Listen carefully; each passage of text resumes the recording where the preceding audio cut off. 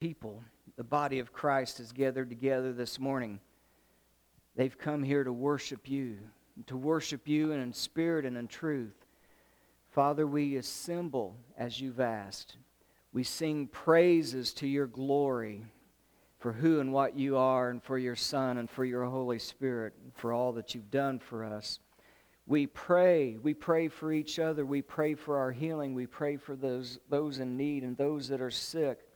We just come singing praises. We come with joy into your holy place.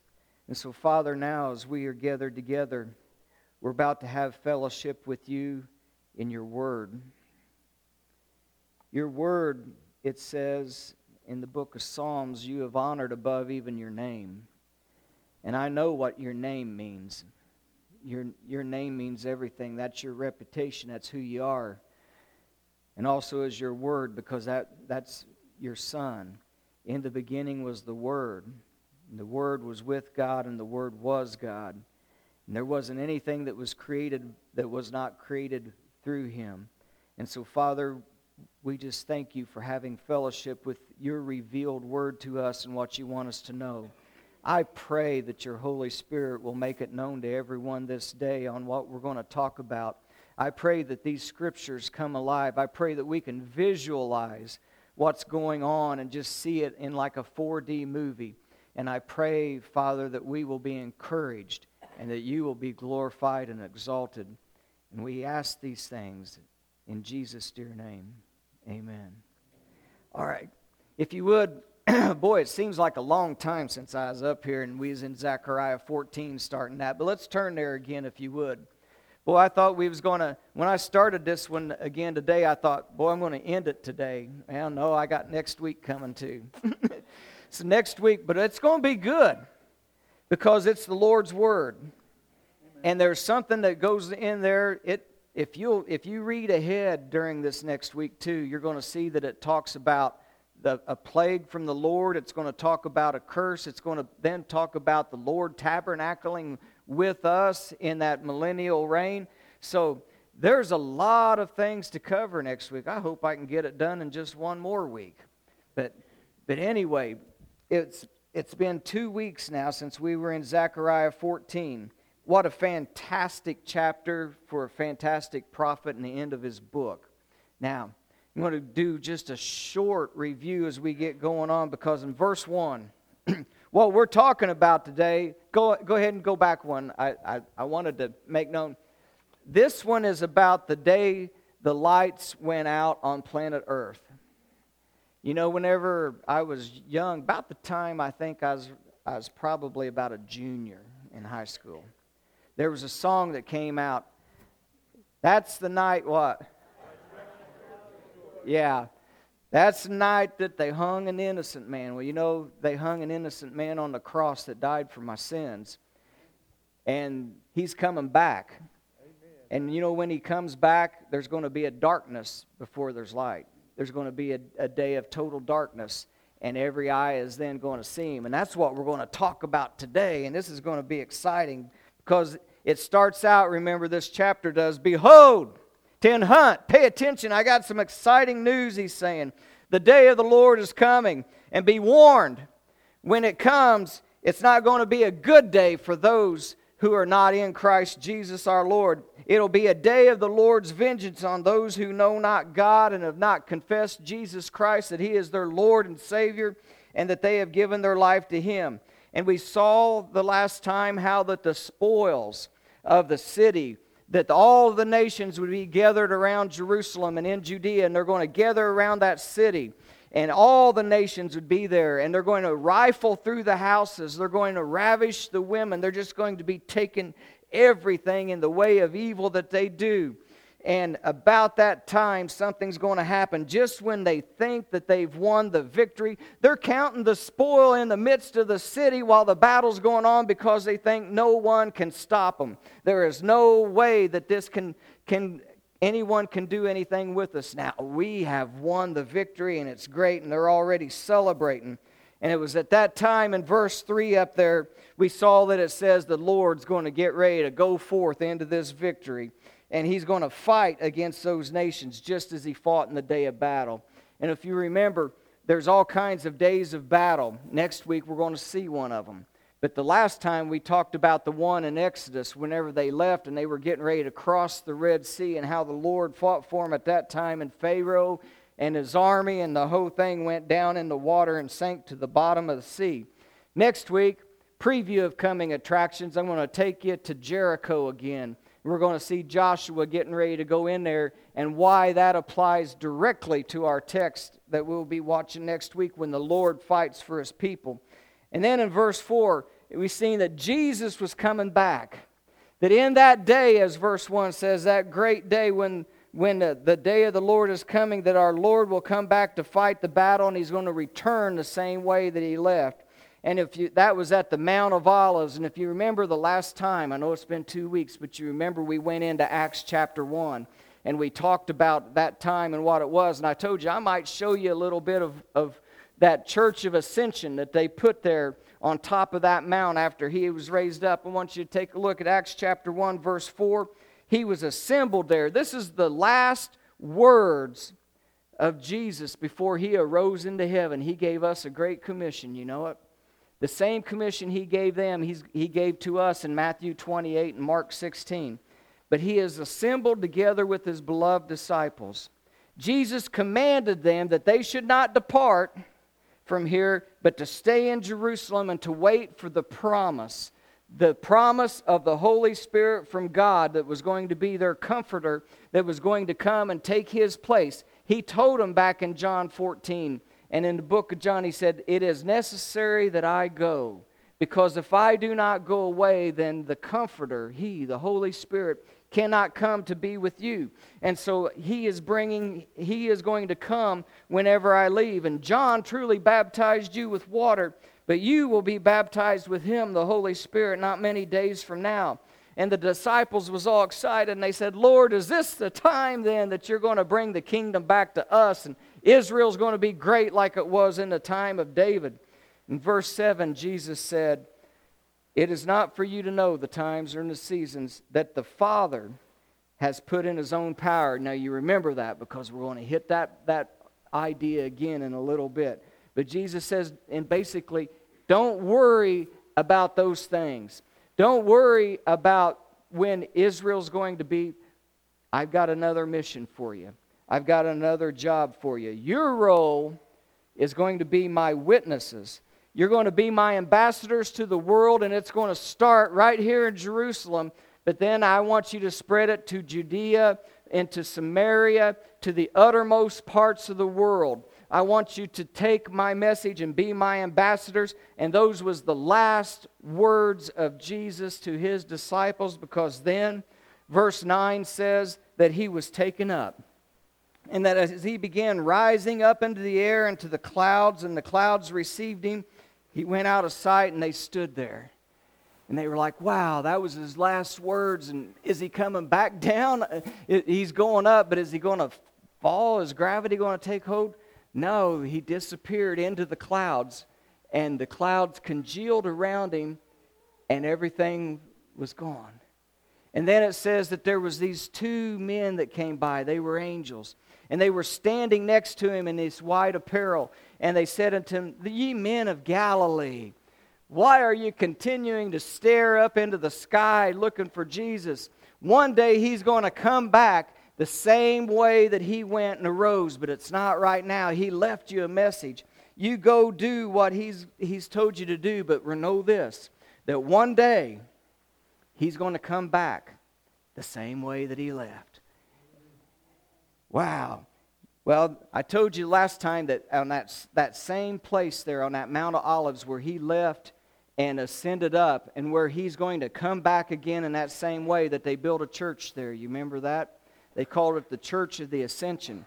Well, I wanted you to see what it looked like. I told you that if I could remember it, I would. Go ahead and give me that next slide. There you go. Looky there. That is the little chapel.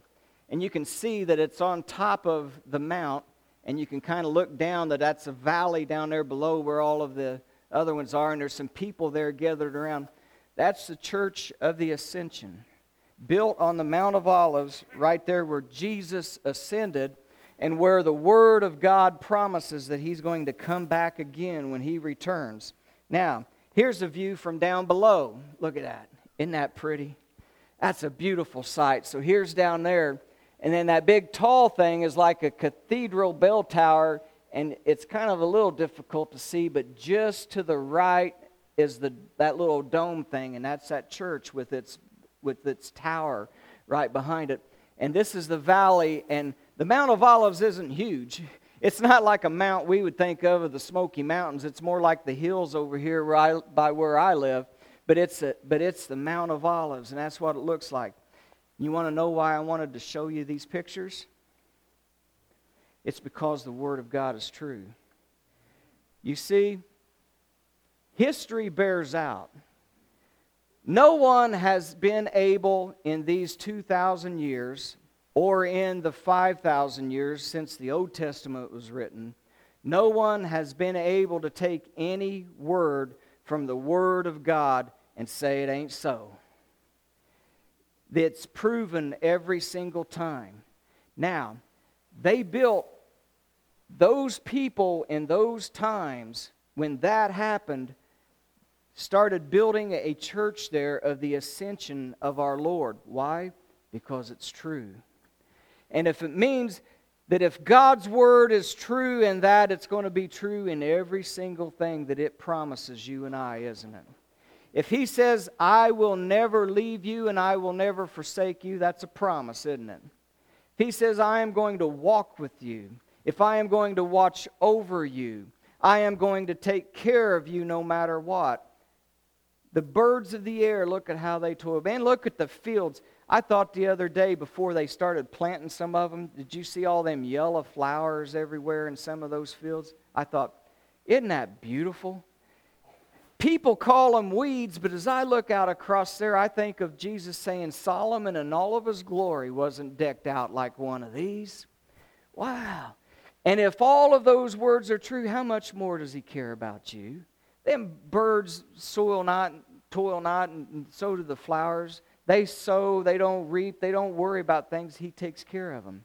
So why are you, who are worth more than them, worry so much? Well, I'll tell you why, Lord, because we got a corrupt, evil government that's going on both sides. None of them's worth anything.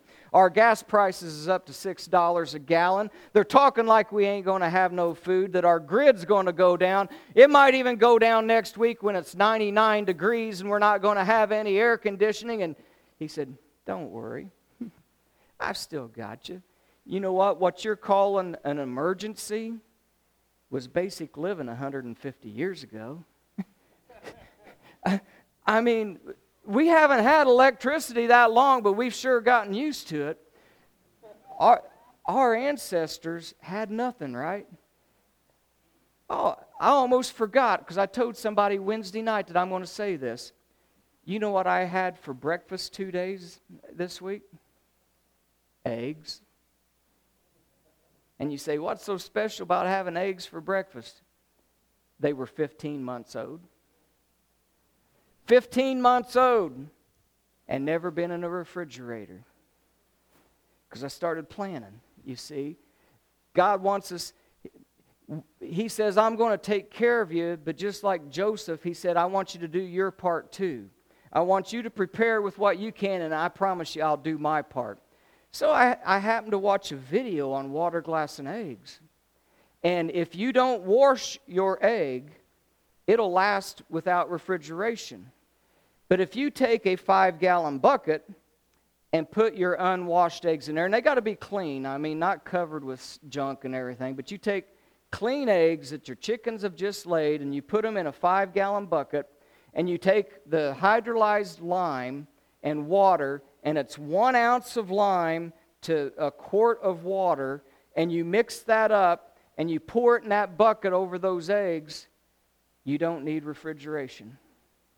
And I was a little afraid because, see, I take 1 egg out at a time and I crack it. I smell, because I'm used to refrigeration and I'm used to electricity. And I'm thinking there ain't no way 15-month-old eggs that's been in a bucket in my hot garage and in my house and everywhere else, that these eggs are going to be any good.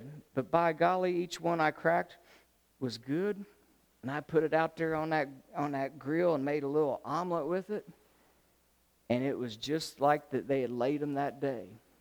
So I'm telling you is that the emergency that they're trying to get you all hyped up and scared about was natural living to most folks 150 years ago. And all we got to do is get back to God and get back to His ways and the way He did things, and we wouldn't have anything to worry about, would we? Well, praise God. Get your gardens out. Get your canning stuff going and get prepared, and then we're not going to worry. We might have to walk to church or ride our bike or have someone come around and pick us up on the way and take turns if the gas goes to $20 a gallon, but we're still going to praise God and gather together and worship Him, and He's going to take care of us. And that's why I put this up here, because the same God that ascended is coming back for us one way or another. And then we talked the last time too about that wedding feast a little bit in Revelation chapter 19, and how that He's going to come back for His bride, and that we're going to rise first, the 1 Thessalonians says. And then we're going to go up there and we're going to have that wedding feast and that banquet of the Lord. But here's a new little twist that I wanted to give you on this whole story. Now we're getting into new stuff going forward. You know, it says in Revelation chapter 1 and verse 7, "Behold, He cometh with clouds." Wait a minute, how did He leave? In Acts 1, we just saw He left with the clouds, didn't He? From the top of that and went up into the clouds. Revelation 1:7 says, "Behold, He cometh with the clouds. Every eye will see Him, and they also which pierced Him. And all the kindreds shall wail because of Him. But even so, amen." Remember Acts 1, that's what He said was going to happen. He's going to come back again. He's given us a promise at the end of the book. I'm going to come back the same way I left, in those clouds. I will be returning. But then He says this, He says, "But every eye will see Him." Is it going to be on TV? No, I don't think so. It probably will. I mean, there'll probably be some live TV, but I don't think that's what He's referring to. I think something else is going to be going on, that when He returns, that every eye is going to see Him. I want to talk today how that Zechariah ties in with this very thing of where He's going to come back that day and His feet land on the Mount of Olives with His saints. But also it says that every eye will see Him as He's coming, and even those who pierced Him. I want to take those two things and connect the dots, how these scriptures are. You see, words like that are code words in the Bible that are connecting the thoughts and the scriptures from the Old Testament to the New all the way through to let you know that it's one author. It's God from outside of this realm writing to us, telling us what's going to happen. So that, back to seeing whom they're going to pierce, that's in Revelation 1, verse 7. Even they who pierced Him. That takes us back to several weeks ago in Zechariah 12. Look at what it says. "It shall come to pass in that day." We're still talking about that same day all the way through here. "I will seek to destroy the nations that came against Jerusalem. And I'm going to pour out upon the house of David and on the inhabitants of Jerusalem the spirit of grace and supplication." And I got to thinking this morning when I was restudying this. You remember also a few weeks ago when the staff of grace was broken. You remember when we talked about that? You remember what the two staffs were? It was grace and supplication, unity. So He's going to return what was taken away when they had quit believing in Him, and that staff of grace and unity was broken. When He comes back, He's going to bring it back again. He's going to pour it back on them. And then it says, "They shall look upon me whom" what? "They have pierced." That's what He said in Revelation 1. Every eye is going to see me when I come back. Even those who pierced me. And it's connecting the dots back to here, that on that day, and they're going to mourn for me in bitterness. Why? Because all these years they could have had the Messiah and they refused to believe. But now they're going to see Him. And then in that day is going to be opened up unto the Lord's house a fountain of redeemers. for sin and uncleanness, that fountain of the blood of the Lord. Amen. So praise God. And it's in that day that all this is coming for them. And then they will remember what Zechariah said. As they're seeing all of this happen, and I hope you're getting the picture in your mind's eye of the Lord's coming with all of His saints gathered around, and He's coming, and every eye is going to see, and they're going to see Him whom they've pierced. And they gather around, and this is what they're going to be thinking. Look at what it says in verse 7 of chapter 13. Awake, O sword, against my shepherd. You remember that? When they didn't believe in Him, He said, you're going to believe in another shepherd, but you wouldn't believe in me. But because of our sake, because of sin and what had to happen, God says, awake, O sword, against my shepherd, against the man who is my fellow. And that means that Jesus Christ was man and He was God. He was born of a Virgin Mary, and He was also the Son of God. So He is the man who God says is my equal. He is God and He is man in one. He is the unique person of the universe. I want you to grasp that. When it says in John 3:16 that God so loved the world that He gave to us His only begotten Son, right? That whosoever would believe in Him would not perish but have everlasting life. The word only begotten means the uniquely born one. It's the unogenetic. It's the word that means the only one of its kind genetically. Why? Because He's the only one in the universe that is God and man. He's the only one. He's the uniquely born, the only begotten Son of God.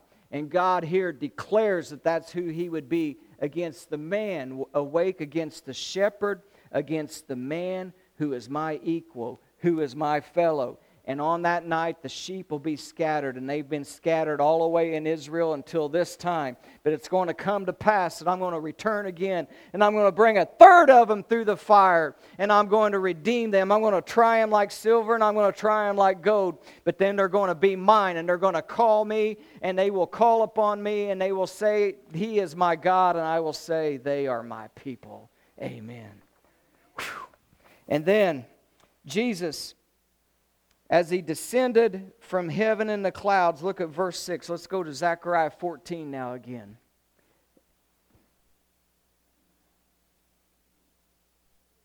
Give me that one. And it shall come to pass in that day, we're still in that same day, ain't we? Boy, that's going to be a long day, isn't it? We're going to find out in a minute that day it says there's no night in it. That at evening time it's still going to be day. So God's going to do some celestial changes in this universe as it's going on. But in that day, now look at this. The light shall not be clear nor dark. Does that make sense to you? Me either. You know, it wasn't very clear to the guy that tried to translate this either. That's not what it says. You want to hear what it really says? It says this: in that day it shall come to pass, there will be no light. The word is L-O, lo, for no, and the light. There will be no light. I don't know why they're trying to say that it will not be clear nor dark. What he's trying to say is there's going to be nothing. It's going to be the same type of darkness that came in that plague against Egypt when they couldn't even move and the darkness felt so heavy. And if you think about it, that means that the heaviness of that darkness enshrouded. Think about this. They had fires, didn't they? Torches. They had candles and all that. But they didn't have no light. You know why? Because this is a darkness that sucks in and envelops all the light. And there is no light. And that's what he's trying to say, that there's no light nor dark. This is something that is totally different. The word for no light or no dark, it says there will be no, and that's the word for congeal. It's like when milk curdles, or when, have you seen a riverbed or a lake when it is dried up? and it shrinks down and cracks everywhere. The lights will diminish. It will shrink down. It will be enshrouded, and it will be closed up so that even if they tried to light those matches or light something, you can't see it because the darkness is that deep.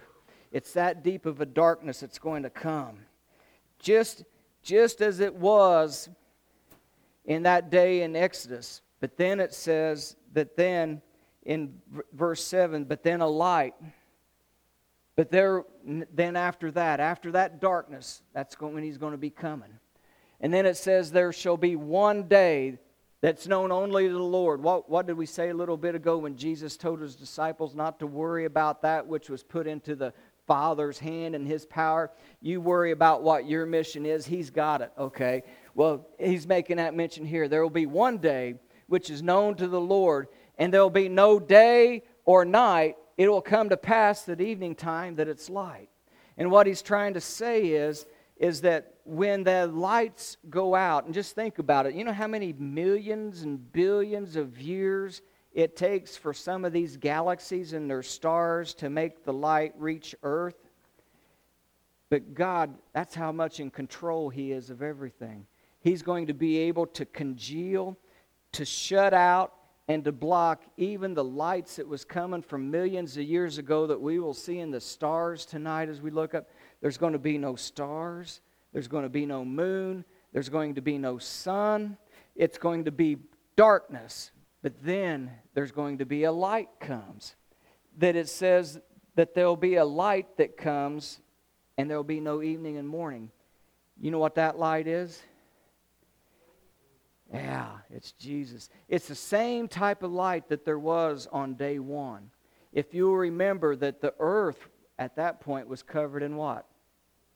And it was the same darkness. It was the same darkness, and waters, you're right, covered over the face of the earth, but the same darkness was around it. And God said, let there be what? And there was what? Light. Light be, light was, is how it is. All God had to do was say, light be, and it was there. It appeared. But you know what? That was a unique light. I've always been trying to figure out what that was, because if you look in your scriptures, it's not until verse 14 through 17 and 18 that God made the lights of the heavens, the sun, the moon, the stars, and all of the things. So there was a light that was upon the earth for 3 full days before God began creating all of the other celestial lights. And so just as this light came and was shining, and then it says in the next verse in Genesis 1 that He made darkness to divide the light from the day, called the light day and the dark night. But the sun and the moon wasn't there for another 3 days, but there was already light. What is that light? It's the Lord, but it's also something else that represents the Lord. It represents the glory of God that comes. It's the glory of God, the Shekinah glory that comes and appears and has come with Him. And that light is going to be the same one that starts to shine in the midst of that darkness on that great and terrible day that's coming of the Lord against those who didn't know Him. But the redeemed, it's the redeeming of them, and they will look then upon Him whom they have pierced. This is the day that the prophet Malachi wrote of in Malachi chapter 4 and verse 1 and 2. He said, behold, for the day cometh, and that day is going to burn like an oven. And all the arrogant and all the proud, yea, and all that are evil and do wickedly, they will be like stubble on that day in the heat and the fire. And that day shall come, and it will burn them up, saith the Lord of hosts. And it shall leave them neither root nor branch. But listen up, believers. But unto you who fear my name shall the Son of righteousness arise with healing in His wings. And ye shall go forth and grow up of calves in the stall. And that next verse goes on to say that you will be treading on the ashes of all of those who had died and perished, who were the unbelievers that was perished in that oven. But if you look at that, it's not son, S-O-N, is it? It's speaking of the Lord Jesus Christ, but it's S-U-N, Son. This is the light, the one who says when he was here, I am the light of the world. I am the bread of life. I am your Redeemer. I am the one who has chosen you. I am the one who has redeemed you and saved you. I am the one. I am the Lamb of God, but I am the light.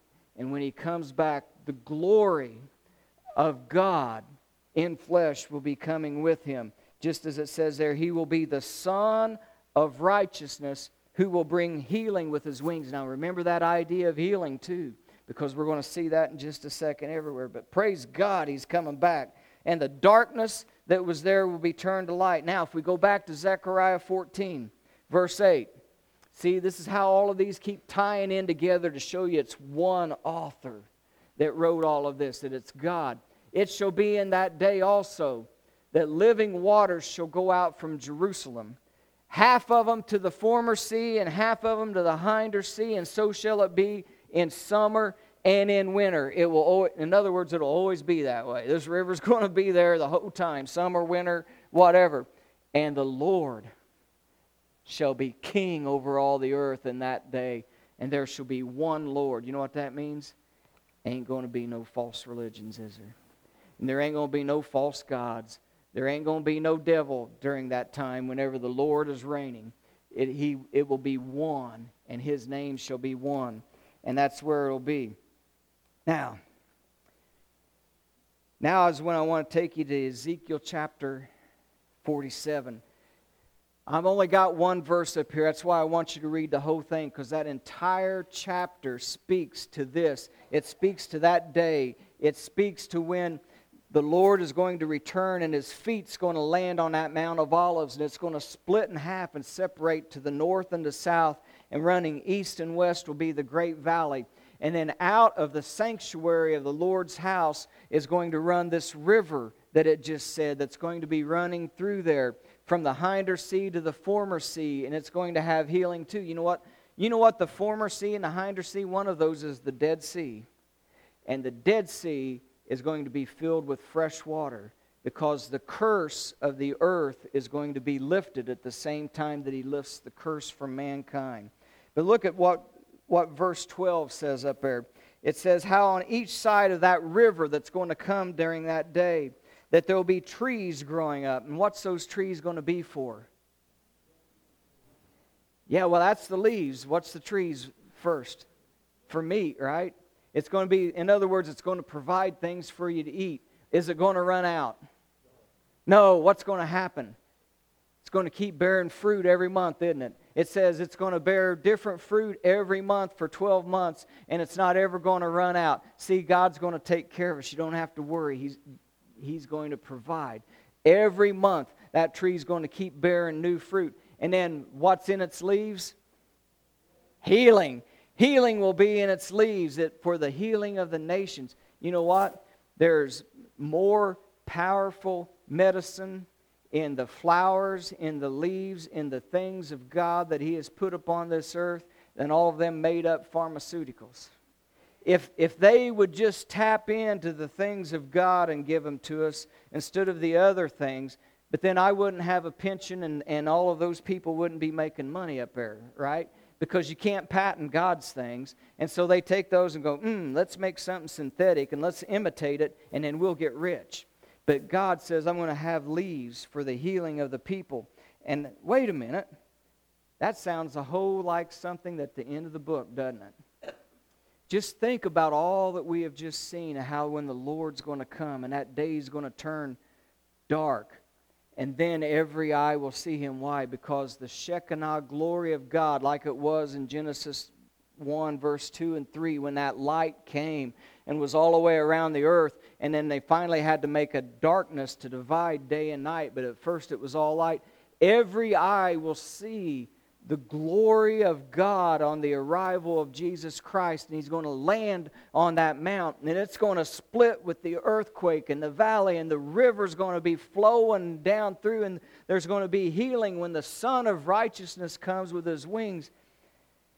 To close out today, I'm just going to read, because there's nothing more powerful than the Word of God. And so what I want to do is read about a chapter and a third of what it's going to be like, of what Ezekiel, Jeremiah, Daniel, Zechariah, and our Lord talked about. It's all summed up in the book of Revelation. Listen to this. If you want to turn there with me and follow along in your Bible, we're going to start in chapter 21 and verse 22, and I'm going to take it all the way through the end of the book. What a great thing to do is just to end on the Word of God, right? Listen to what it says about what it's going to be like as all of those pictures in our mind are taking place.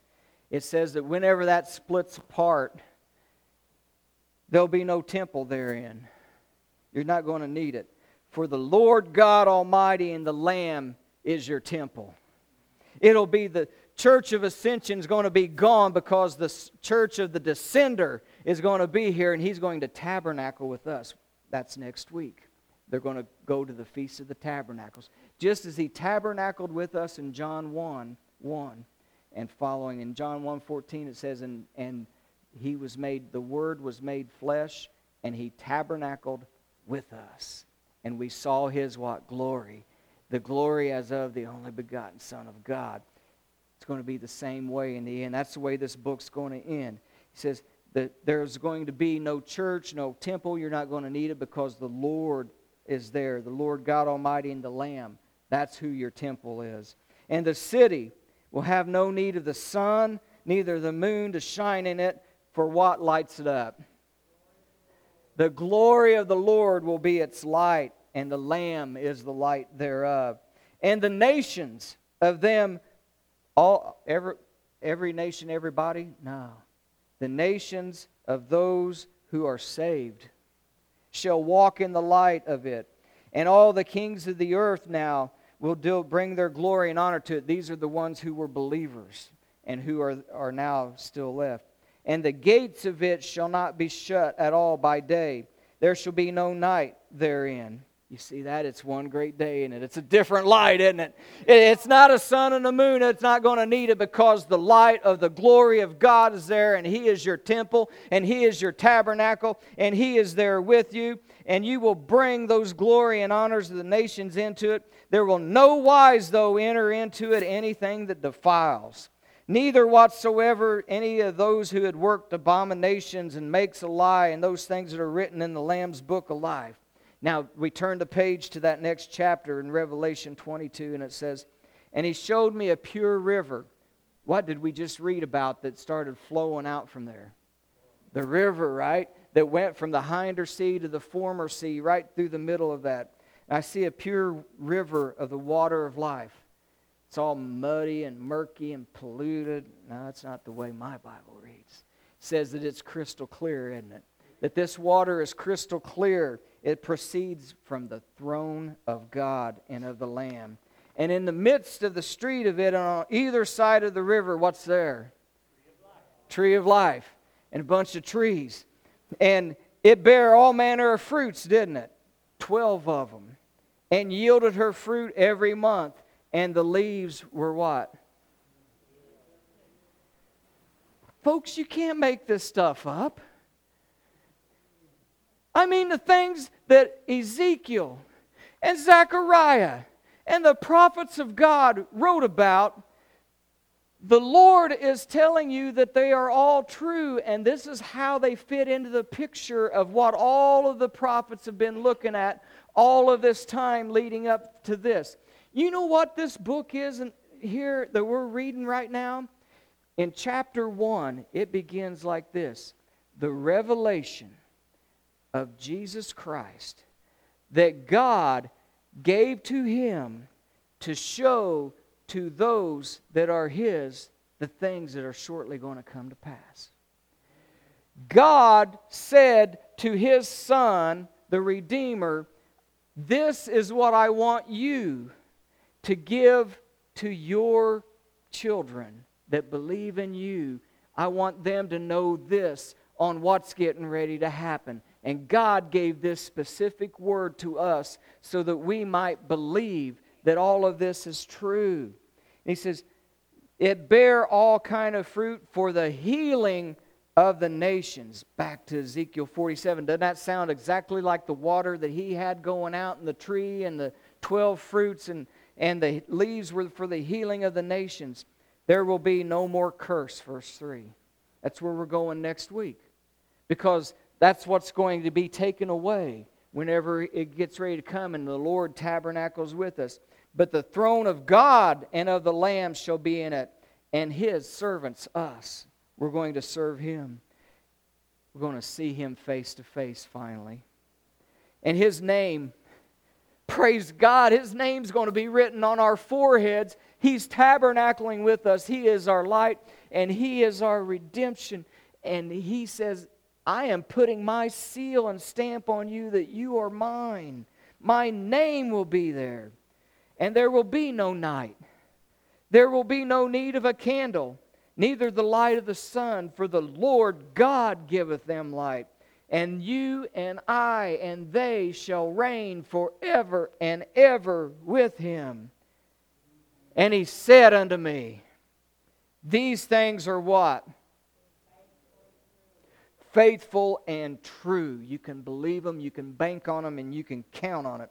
And the Lord God of the holy prophets sent His angel to show unto us, the servants of God, the things which must shortly be done. Folks, He's going to say that about 3 times. I think things are starting to happen quickly, don't you? These could be things that begin to shortly come to pass. Behold, look at verse 7. I come quickly. Praise God. Blessed is he. Now here's going to be a key verse for us. I'm going to come quickly. Count on it. Blessed is he that keeps the sayings of the prophecy of this book. And I, John, he's bearing record now. He's putting his name on the line. I, John, saw these things. I heard these things. And when I heard and seen it, and I saw this big angel in front of me telling that this is what's blessed and to do, I fell down to worship at His feet, the angel that showed me. And he said to me, see that you don't do that. Stand up. I'm just like you. We only worship God and the Lord Jesus Christ around here. I'm just like you. I'm a servant of His. So stand up. Get on up. And He saith unto me, don't seal up the sayings of the prophecy of this book, because the time's what? At hand. The time is ready. He that is unjust, let him be unjust still. He that is filthy, let him be filthy still. But he that is righteous, let him be righteous still. And he that is holy, let him be holy still. You know what that means? It means everyone has a choice, doesn't it? It means God, all the way up until the end, whenever that begins to happen, He's given everybody free will. You've got a choice. You can either continue in the way that you're doing and be separated from Him, or you can change and follow Him, and you can be with Him for eternity. But we have the choice to make. It's our choice. I am the Alpha of Omega. But when I come quickly, in verse 12, after He said that, I will come quickly, and my reward is with me, to give to every man according as his work shall be. So you've got the choice. The choice is yours. When I come, I will be handing out rewards depending upon the works of your life, as how it was. And I am the Alpha and the Omega.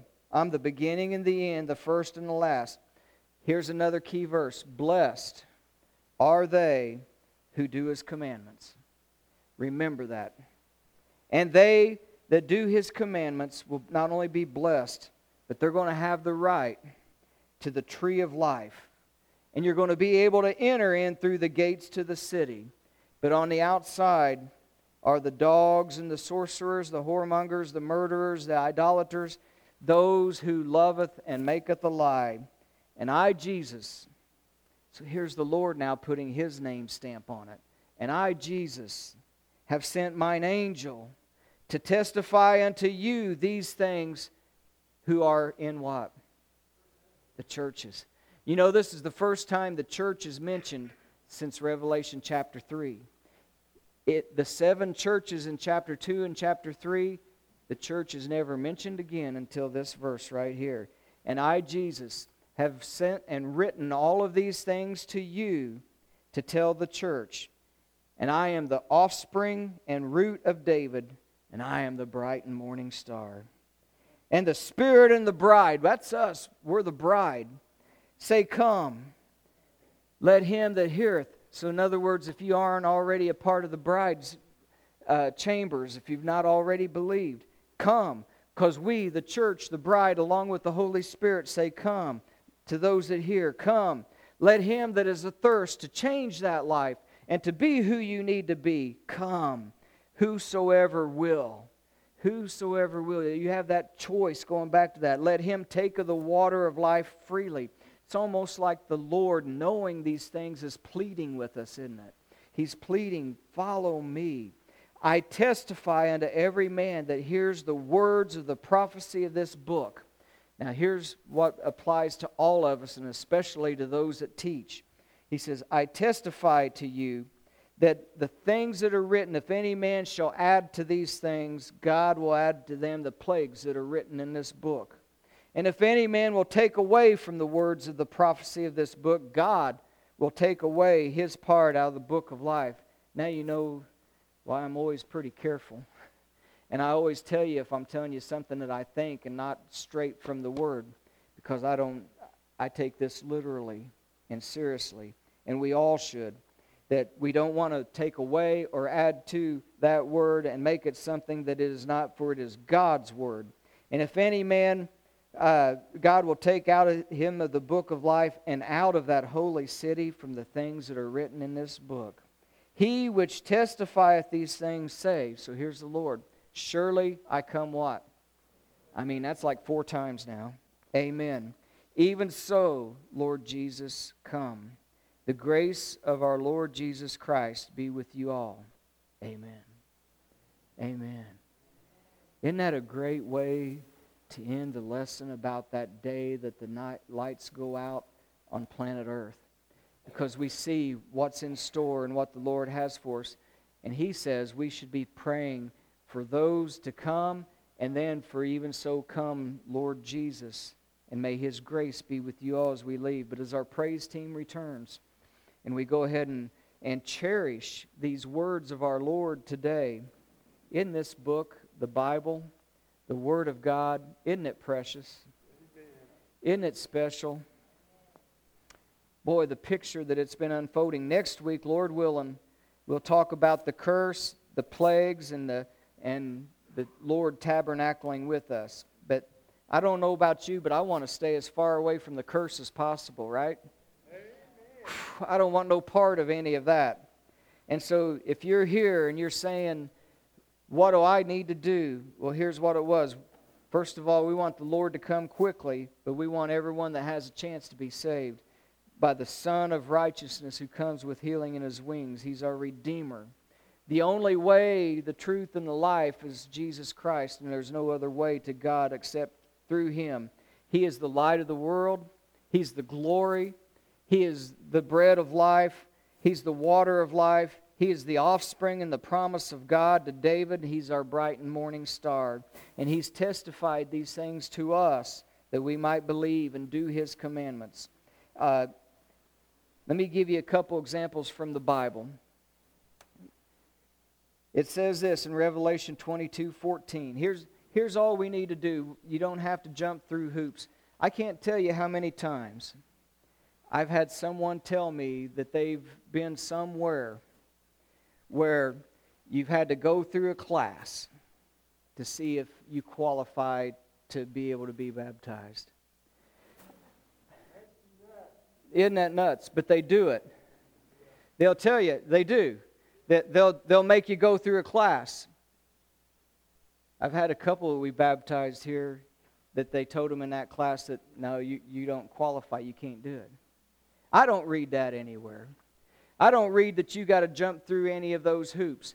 You know, I just got told a story today about somebody who had went and visited some place, and they brought a young couple up, and the church had to vote on whether they was going to let them be a part of it or not. Are you serious? Guess whose church this is? That's right. He is the head of the church. Who gets to make the decision? Yeah, God and Jesus does. Ain't no man gets to make that. I read in Acts chapter 2 the last time that we was here when Peter stood up with those other men and gave the gospel, and they were pricked in their hearts, and they said, "Men and brethren, what shall we do?" He said, "Believe, repent, and believe and be baptized into Christ." And it said in verse 47 of chapter 2 that the Lord added daily to His church such as were being saved. No one else has the right to say any of that. And I want you all to know that. And when you see someplace doing that, that's an anathema. And you need to let them know that, no, there's no hoops. This is not your church. The Lord's blood paid for this and bought it. And it's His church. And He adds to the church daily such as being saved. And we don't have any partner lot except what it says in the next one in Matthew 28. Jesus gave them a great commission there in Acts 1 when they were looking up at Him as He left, when He had said, "I want you to be my witnesses in Jerusalem, Judea, Samaria, and the uttermost parts of the world." He says to you and I, all power, that means all authority, exousia, everything has been placed into my hands and given unto me by the Father in heaven or on earth. Go ye therefore, teach all nations, teach every creature of God, baptizing them in the name of the Father, the Son, and the Holy Spirit. And then, just as it said in Revelation, to follow His commandments, He says, then you teach them to observe the things I have commanded you. You see, a babe in Christ that's coming to that knowledge of God, they don't know all of those things. That's why we gather together each week to learn those things and to better our walk in life. But the Lord Jesus Christ didn't say you had to do all of those things. He said, teach them the gospel. Then, if they believe, you baptize them in the name of the Father and the Son and the Holy Spirit. And then you work on teaching them all the rest of the commandments. And I will be with you always. And that's all that you have to know. You don't have to jump through hoops. You don't have to be able to quote the entire Bible. All you have to do is believe that Jesus Christ is the Son of God, that He died for your sins. And now believing, I want to represent His death, burial, and resurrection in the same way because He told me to do it. And that's all there is to it. And after that, you and I will walk together to learn the rest of the things that we need to do in our walk on glorifying God on this earth until He comes back to get us again. Amen?